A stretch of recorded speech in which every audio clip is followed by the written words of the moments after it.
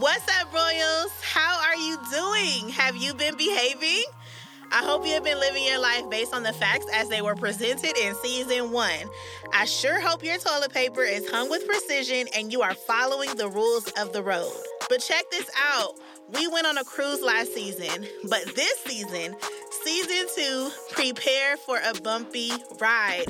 Y'all were probably wondering where your God sis disappeared to, and child, me too. Well, first, your girl bought a house.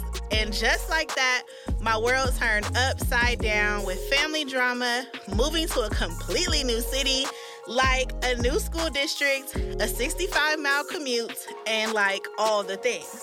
But nevertheless, I have seen God move in my life and the lives around me, and because of it, I have so much to share in this season.